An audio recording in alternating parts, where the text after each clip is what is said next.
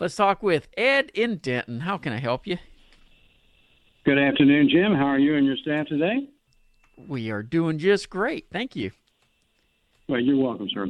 I was wondering if you ever had any experience in constructing an earth dome shelter, be it an earthship or an earth dome shelter, where this is something that is put together that's kind of a cross-hybridization motif-wise between, so to say, a Quonset hut and a geodesic dome. They're considered to be about 10 or 15 degrees warmer in the winter and cooler, 10 to 15 degrees cooler in the summer.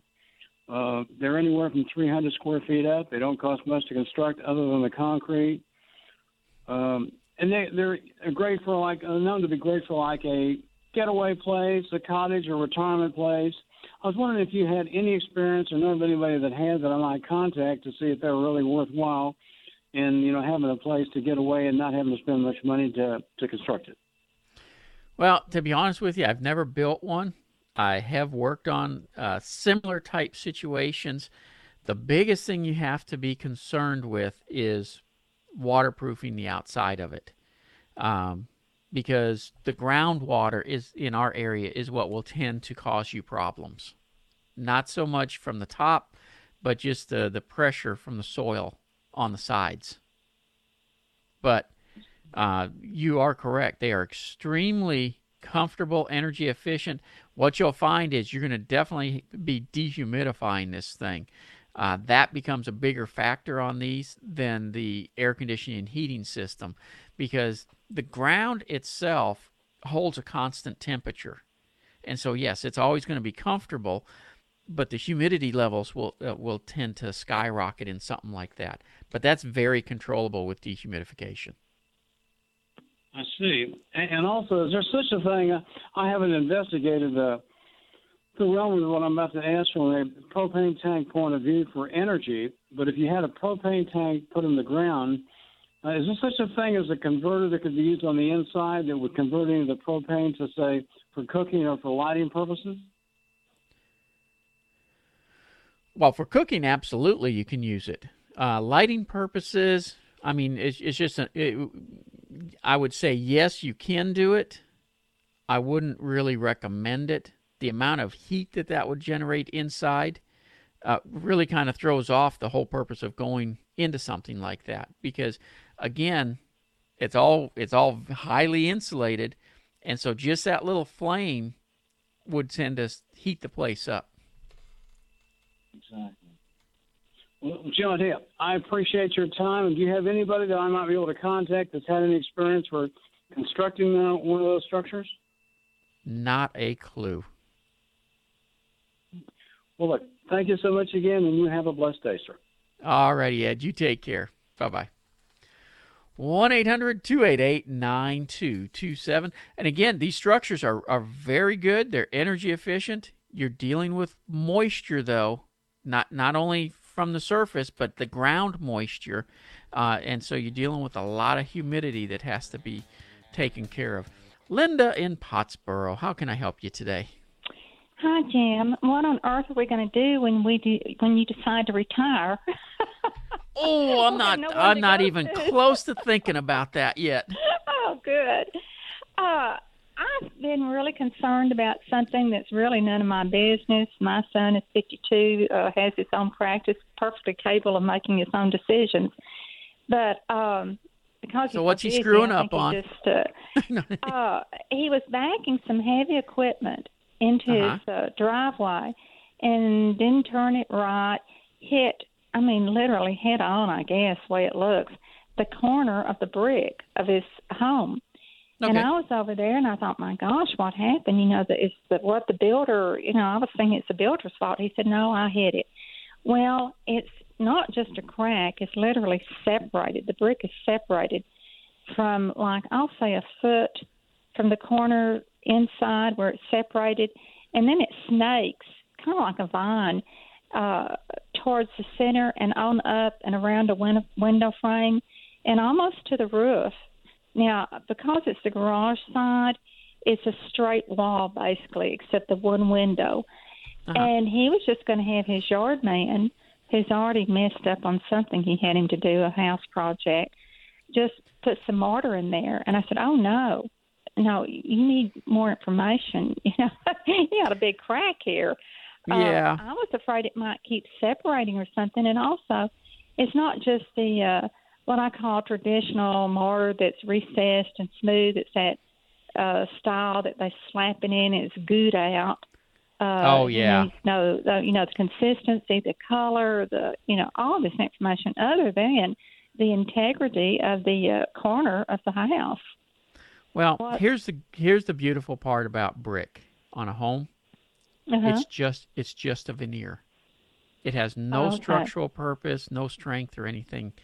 So it's strictly there for looks. So regardless of what he does, even if he just plain took it off, it wouldn't affect anything other than if he took it off, moisture getting into where the rest of the wall is. I agree with you, though. Me. Yeah, I agree with you, though. Your landscape guy, he's not going to be able to fix this. He really needs to call a true brick mason, and he'd be amazed at how cheap it is. To have brickwork done like that is really inexpensive. Okay, I'll tell him. I'll see if I can twist his arm. Do it tomorrow. It's Mother's Day. He's got to listen to you then. Oh, okay. Well, my mouth just fell open when he said, oh, I'm going to get blank to do it. I thought, my gosh, he's already messed up on your window overhang. It looks worse than it did. So. Yeah, and I talk about this all the time. In fact, I did a little while ago when I was talking about sunburst shutters. Uh-huh. One of the biggest mistakes people make is they try to go cheap on some of this stuff, and you're money ahead to pay to get it done right, because then it's fixed permanent. Like if he ever goes to sell a house and this landscaper's done this stuff, it's going to look like hell. He can't get rid of it. That's what I was thinking, and he does intend to sell in the future. I mean, not he definitely future, wants to have it done right. It's not a home they're going to retire in. Well, Yeah. I appreciate that. And again, I just love your show. It's just a wealth of information and help. Well, Linda, thank you so much. And I'll be honest with you, I don't have any hopes of retiring anytime soon because I'm only a year older than your son. So. Okay, good. Well, I hope y'all have a wonderful day tomorrow. You as well, Linda. Take care. Okay, thank you. Bye. Bye-bye. David and Wiley, welcome. How can I help you? Putting a new roof on a 10-year-old, 2,500 square foot single-story house, and I'd like to hear your input on the different types of venting to use on the roof. There seems to be a lot of them. There is a whole lot of different venting out there. Now, do you have a hip roof or gables or what type? I would say hip roof, a standard roof. Okay, so it's sloped on all four sides? Correct. Okay. If you had enough ridge row up there, I would say go with ridge vents. Now, that's the type of roof I have on my house, and originally I had whirlybirds. I had those taken off. I went with ridge vents. Continuous soffits are really a great help, but make sure you got plenty of soffit vents no matter what the ventilation type. The order of ventilation that I prefer to use, ridge vents is first. Then I go to solar venting, solar powered, no electric, right. Just solar. And then after that, I'll take a look at Airhawks. My least favorite is the Whirlybird. How long does the run have to be on the ridge for the ridge vent to be effective? Well, basically what you're looking for is every square foot of attic space you have, you're looking for, for every 150 square foot of attic space you have, you're looking for 1 square foot of ventilation. So you have to literally calculate it out if you have enough space. And that's something Arrington Roofing does automatically when they come out to look at a house, is run those calculations because they're real experts on that ventilation. But the way the ventilation needs to be divided is 60% would go into the soffits, 40% into the ridge. Okay, well, I have the type of soffit that has almost 360 around the house where it's like the perforated soffit. Like the Hardy is and stuff, yeah. Yeah, so I don't think that's a problem. It's why is the Whirly your least or one of your least favorites? One, it doesn't move that much air. Two, it out of all the different types of roof covers, it's the most problematic with leaks. And for me, it just looks like heck up there. In our neighborhood, the builder built 600 houses with, I believe, what they call a turtle vent. It's square, low profile, about 14 Yeah, that's inches like the square. Airhawk. Yeah. Okay, all right, and that's just a passive thing, right? That only works Correct. when hot air gets hot enough to rise. That is it. Yep, Okay, and is that the way a ridge vent works as well? it is. Only when it's hot. Okay, and the Whirly does not provide any draft or suction, if you will, to pull the heat out. It'll provide a little bit when the wind is blowing. Like today, yes, it would be providing some, but in general, it's not as much as people think it is.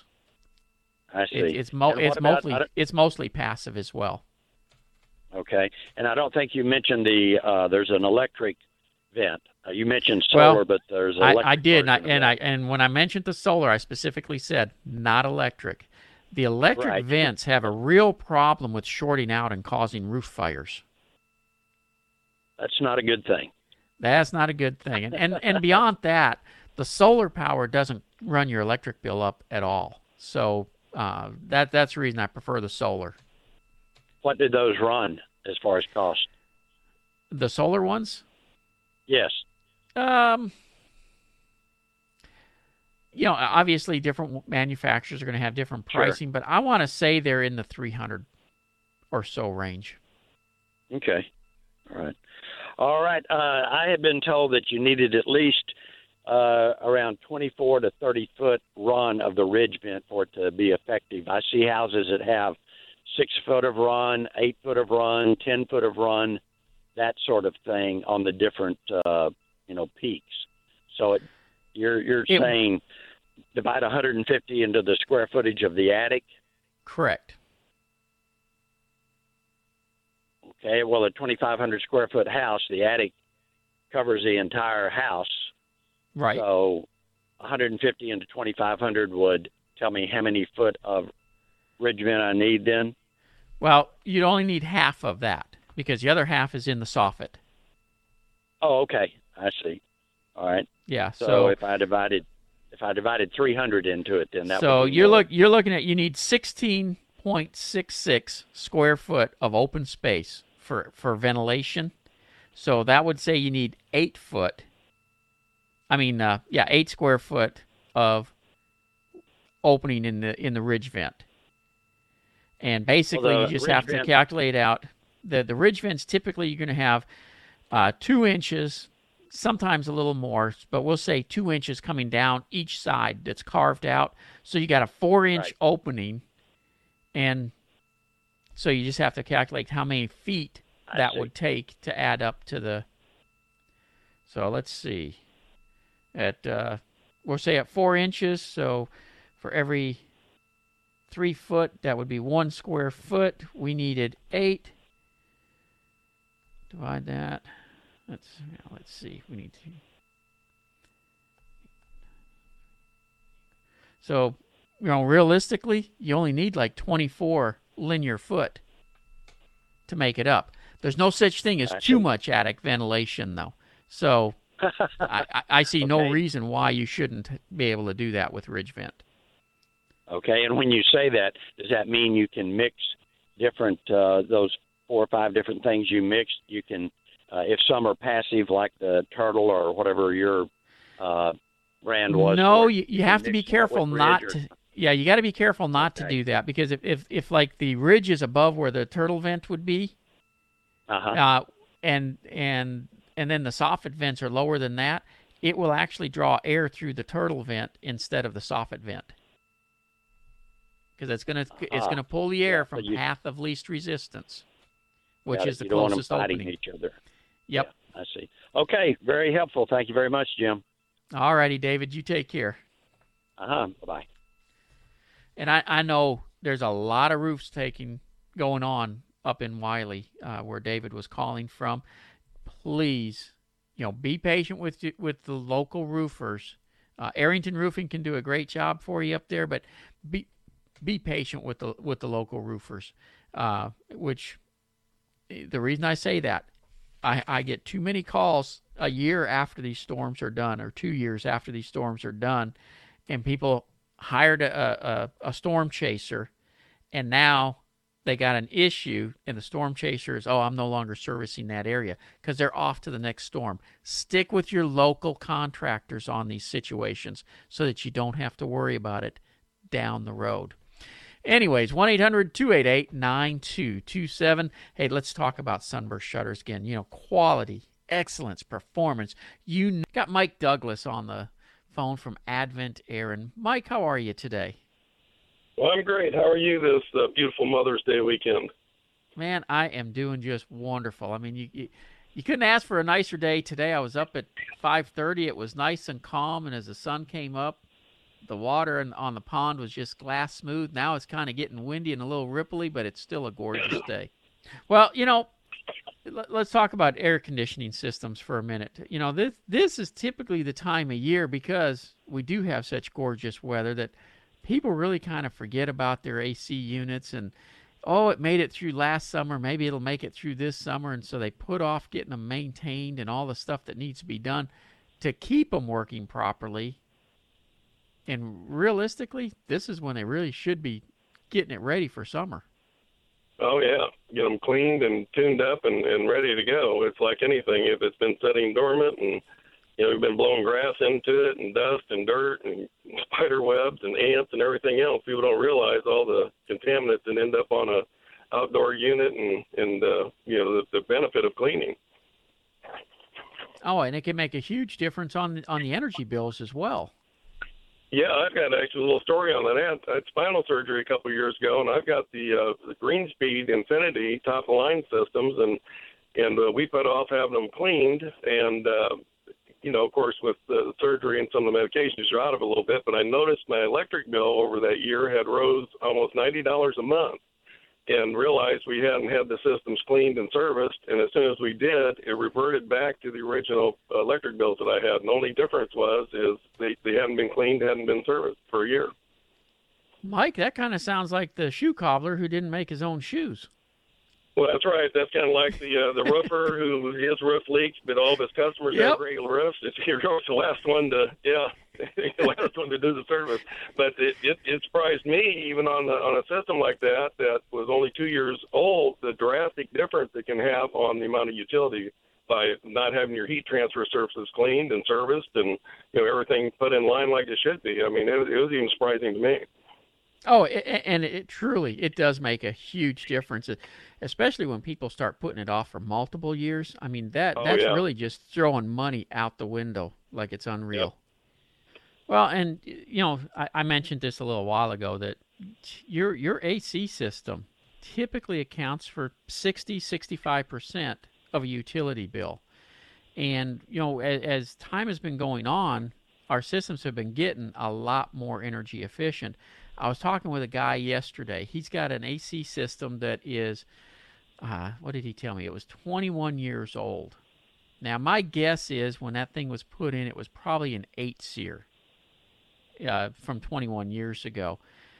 Right now, I mean, we're looking 16, 18, up 21 SEER units. I mean, that is a huge difference, not to mention if it was 21 years old and an 8-SEER when it was put in, it's probably only operating at 5 at this point.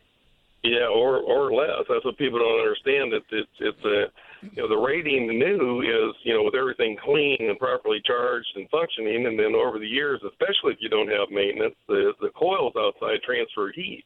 So if they get corrosion on them and dirt, and the fan blade, even the indoor fan blade is cupped, or indoor blowers, people don't realize that they don't change filters and stuff, properly. The dust builds up in that cupping, which decreases the blower's capacity of airflow.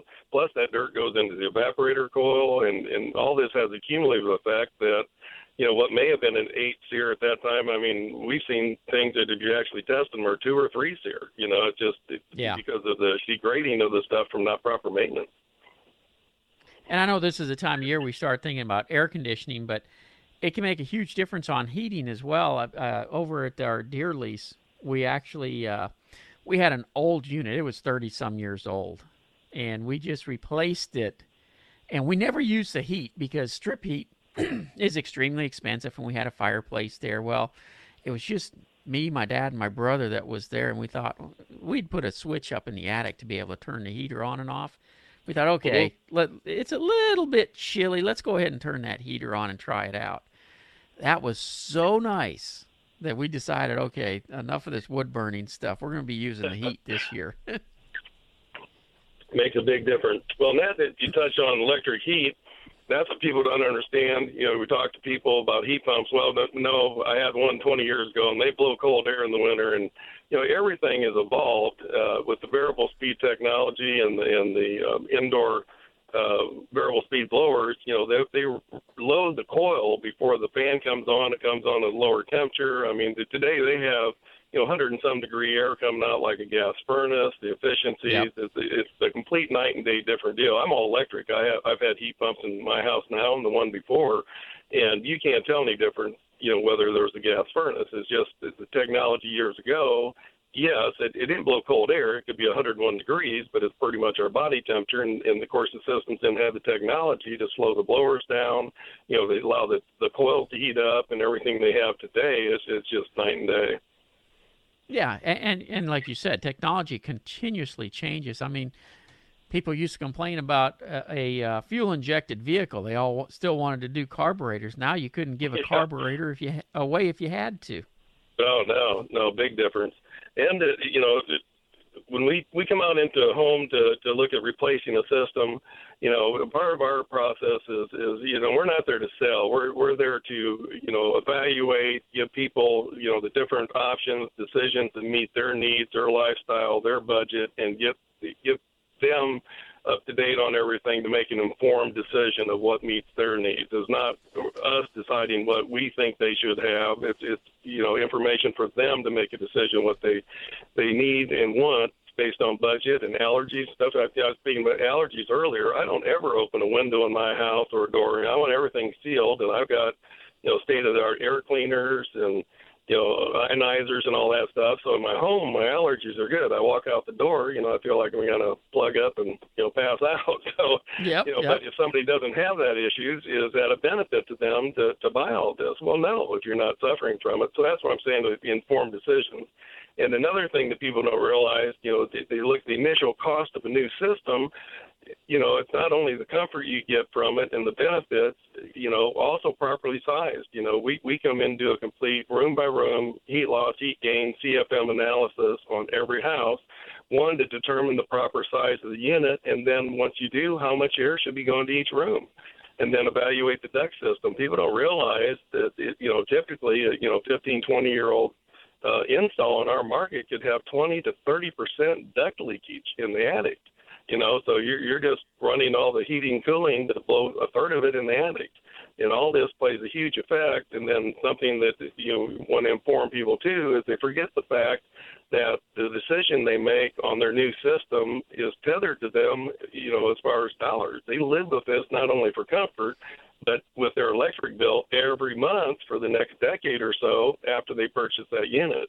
So, what may seem sometimes, a good deal because, well, look, this upfront, cost is cheaper.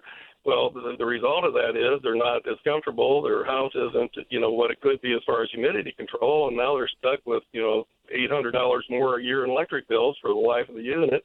And more as the rates go up and the efficiency of the units go down from not being serviced.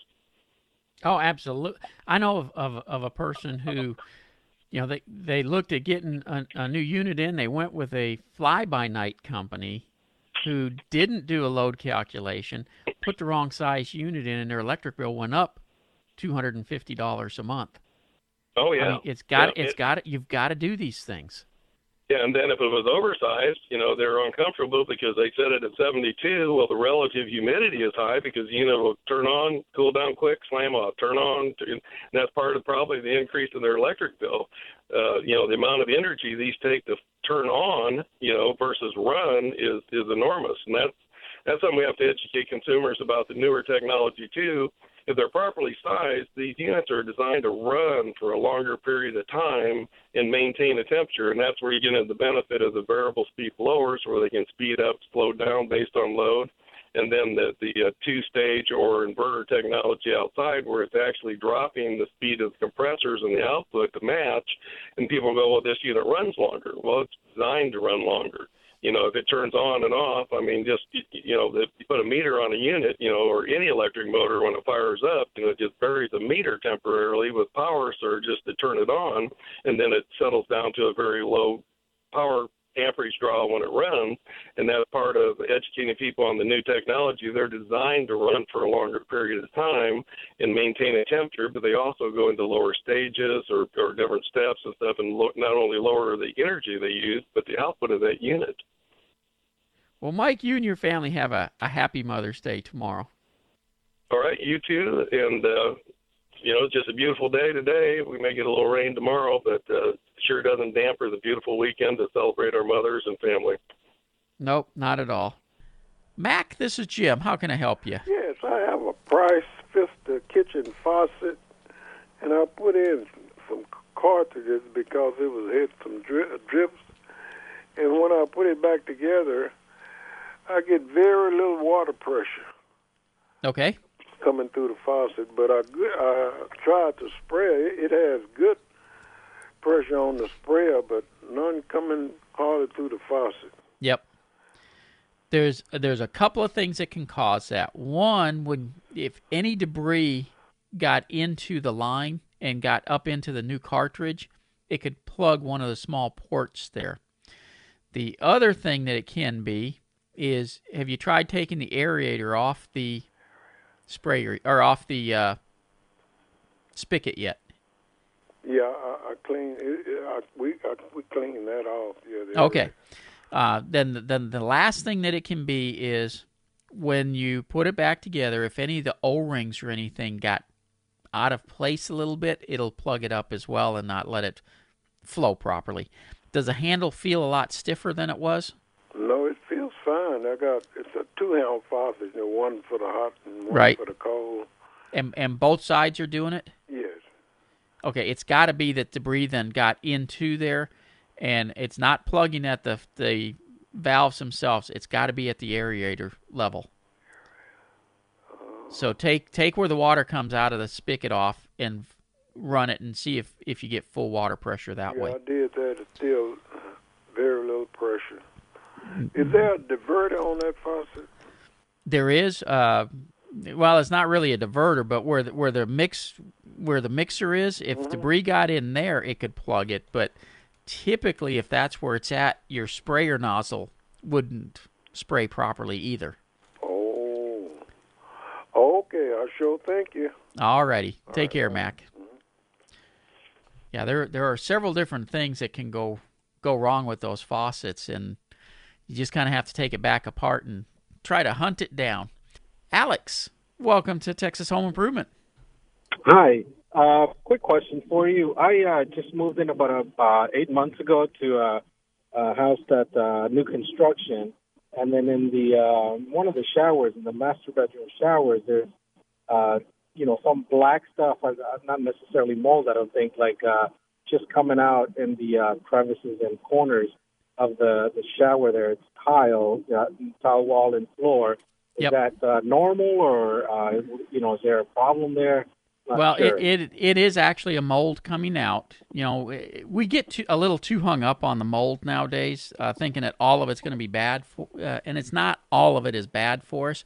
But what you are seeing is a mold, and it's because moisture gets into the grout and stays saturated and allows it to come out. So you'll want to spray it down with something to kill that mold, to keep it from doing. And basically what you're probably going to need to do, there's one of two things you can do. One, open the shower door once in a while to let moisture, to keep it from getting too wet in there. So the air conditioning system can dehumidify it. Two, you could take that grout line out and put caulking in there instead that has a mold inhibitor in it. and then you don't have to worry about it as much because the grout lines in those corners are notorious for doing that. Okay, great. Thank you. You bet. Take care. All right, bye-bye. Bye. Let's talk with Carol in Clear Lake. Welcome to Texas Home Improvement. Thank you. And I've got two real fast questions, if you don't mind. Go ahead. One of them, my house was built in the mid-'70s. When it was built, it had a 4-ton air conditioner. It's only 1,400 square feet. So some people, and I haven't had Due West out there yet, have said put in another 4-ton because that's what it's had, and some say you could get by with a 3.5 or even a 3. Do you have any rules of thumb on that? 100%. There's only one way you size a new air conditioner, and that is to do what's called a load calculation. And literally what they have to do is come in, look at the windows, what way the house is facing, what you have for windows, how much insulation there is, how many windows, how many doors, and all that gets put into a program that literally tells you exactly what size unit you should have for that size home, because builders are notorious for undersizing.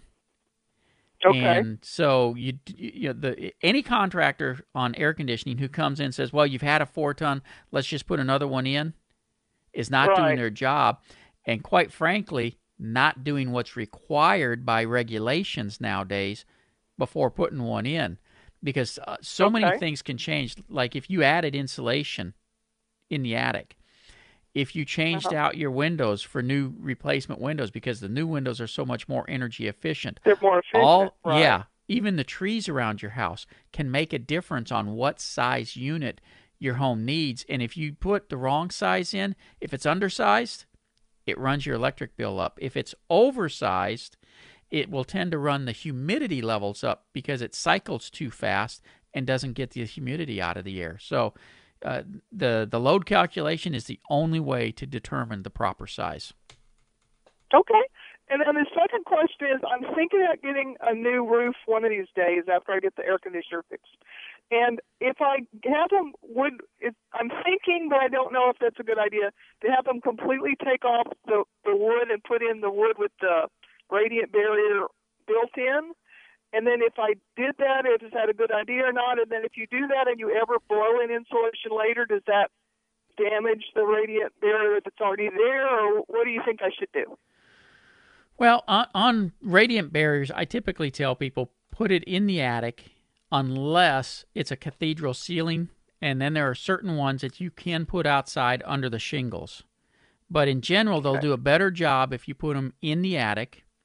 And there's several different types. If it's a single layer, you actually put it on the roof decking on the bottom side, so the insulation's not going to hurt anything. If you use a multi-layer radiant barrier, like I've used in my house, it can lay on the attic floor, and you can put insulation on the top of it, and it won't hurt anything. So it just depends on the radiant barrier. Oh, hello, Nicholas. Can you hear me? I do now. Go ahead. All right, yeah, I've got a crack in my tenant's bathtub. It's like a little 2-inch crack. It's got 3 little legs to it, kind of hairline, but it's going all the way through the tub. It's leaking a little bit of water out from underneath it. I don't know if it's a better idea to seal it just with some small kind of, bathtub sealant and put a bath mat over it, or if I should go all the way into calling a professional, or... And I'm assuming this is one of those fiberglass tubs, isn't it? Yes. Yeah. The unfortunate part of those tubs, once they crack like that, no matter what you do to it, it's going to crack again. That's what I've been told. Yeah. It's time you're going to have to just take it out and put a new one in. Okay. Well, that's what I'll have to do then. All righty. Sorry about that. All right. Thank you. You bet. Take care. And the whole reason for that, the tub has flexibility to it. And, whatever you try to put in there to patch it is going to be rigid. So, therefore, it's just not going to hold, and it'll end up breaking again. You may get a very short period of time out of it, but you don't get very long. Wayne, this is Jim. How can I help you? Oh, hey, Guy. It's one of those kind of things that, you hate to kind of really talk about, but my parents apparently their dog got into a tussle with they live against the creek with a skunk. Uh-oh. And, yeah, it was like 4 or 5 days ago this happened, and we washed the dogs and everything else. And the odor is still something else inside. My mother was saying last night that, hey, maybe we just started thinking about having the house fumigated. I mean, because it's that bad. It's an indoor dog that couldn't keep it outside, when all this was going on. And I was also, wondering about these enzymes that they use in the air ducts, because they've been getting sick quite a bit anyway from allergies, and they use the best, the Honeywell 4-inch thick air filters that you can buy on a house, and they get dirty within just like a couple of months. Yep. And so, but if you remember, I was saying if you got pets in the house, it can shorten the life of those things. Right. This is true. But like they don't know, they've been. It seems like their life is real shortened, and like I said, they've been getting sick a lot with allergies and stuff. Yeah. And they're not allergic to the dogs. When was the last time the unit was serviced? The unit was serviced, let's see, 2 years ago. See, that's way too far apart. Oh, okay. It really needs to be serviced twice a year, once in the spring, once in the fall. One getting ready for summer, one getting ready for winter, because that's where the tweaks are made. And it could be nothing more than like the previous air conditioning caller we had, where you're getting moisture up in the coils that's causing a mold issue that's setting off their allergies. Okay, yeah. I've been thinking mold. I don't know. That's been going through my mind. I was thinking maybe it's some type of mold issue. Maybe that's right. Yep. But man, I mean, like I said, it's been 4 or 5 days ago. What about, is there a way to fumigate a house, like 4-bedroom, 2,000 square foot home? Well, and there is machines for doing ozonation, where basically, like if a house burns, it is hard to get that odor out of the house. And so what they do is they come in with an ozone machine that literally takes all the odors out. And so if you'll check with one of the restoration companies, I know Dalworth has those machines. Right, okay. And they do that type of ozone cleaning or what have you? Yeah, so check with them. Okay, and then now what about the enzyme deal? Spraying the enzyme up in the ducts, is that effective? Is that only if there's something up there that you're spraying. The unfortunate part of it is a lot of times people think a lot of things are being caused by the ductworks. That's not. I mean, the ductwork is just there to move air, and if your filters are doing what they're supposed to be doing and everything else is working, then there's nothing in the ductwork to worry about. It's when something else quits working that you got to deal with ductwork issues. And at that point, if you haven't, had the units checked and fixed, it's not going to fix it. They are regularly having it maintained, but it's like every other year that they do it. But that's not regular. Pretty good. Okay. Well, then it's about time for them to have that done anyway now, too. Okay. So, okay, cool. Well, all right, appreciate it, man. You bet, Wayne. Thanks Take care. I'll relay with it. Okay, you too. Bye-bye. One of the things on those emails that do come to me, like I said, I answer all those myself. Here's one that came in not too long ago. In putting down fiberglass bats over old existing ones, would you lay them on top and put pieces along the sides where there are gaps? Would you adhere the pieces to the bigger bat and staple where needed to keep in place? I had a contractor come out today, and that's what he said to do. My batting is very old and sunken down in the rafters, so I'm not sure if the new should go on top or across like a checkerboard. Any thoughts on this? Thanks. And it says, your website and contact sure helps me, as I can trust your objective expertise. Well, first of all, yes, I would do it as a checkerboard. And the main reason for that, the existing insulation runs with the ceiling joists.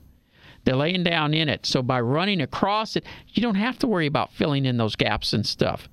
You're literally able to push them together. And even though your bats, you maybe think that they sunk down a little bit, chances are they weren't that thick to begin with, because bat insulation typically doesn't settle. Now, if it's cellulose, yes, it can settle.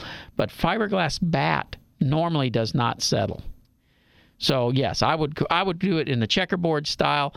Push them up nice and tight together, and that'll take care of you. What we're looking for in the Dallas area is approximately 15, 16 inches of insulation up there. So that gives you kind of a rule of thumb on how much you need to put up there as well.